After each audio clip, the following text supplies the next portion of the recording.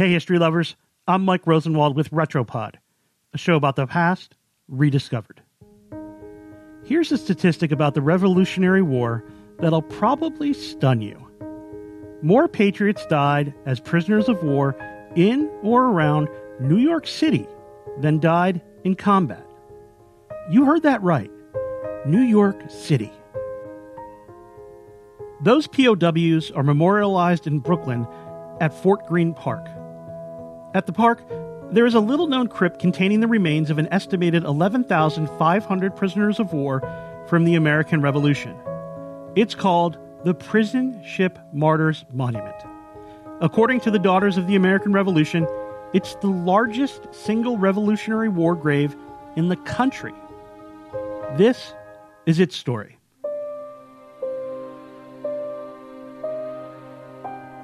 During the American Revolution, the British created makeshift prisons throughout New York City to hold American soldiers, sailors, patriotic non-combatants, and unlucky bystanders who were taken prisoner by the British. About 30,000 prisoners altogether were held in a variety of grim buildings. Some of them were packed inside churches scattered around the tip of Manhattan. Others were stuffed inside a leaky sugar refinery. Others were thrown in a former city jail. But the worst conditions, where disease and malnutrition were most rampant, were a handful of decrepit ships moored near what is now called Brooklyn Navy Yard. British forces had beaten the Patriots in the Battle of Brooklyn. George Washington was able to evacuate his army to Manhattan and then further north, saving the bulk of his force. But he lost several thousand men as prisoners, which was more than the British knew what to do with. So they put them on boats. One prisoner wrote that every morning the prisoners were greeted with this call: "Rebels, turn out your dead." He said they would bury about 10 men a day. They were falling ill with yellow fever and smallpox. The prisoners were also beaten and whipped. Excrement covered the floors. Rations included moldy, worm-infested biscuits, spoiled meat, and foul water. One prisoner said that soup meant brown water with 15 floating peas. Another prisoner said that he saw one man driven by hunger to eat lice from his shirt. According to one historian's estimate, up to 70% of all prison ship captives died. Some switched sides and joined the British out of desperation. Others tried to escape. Prisoners aboard a ship called the Good Hope reportedly set it on fire.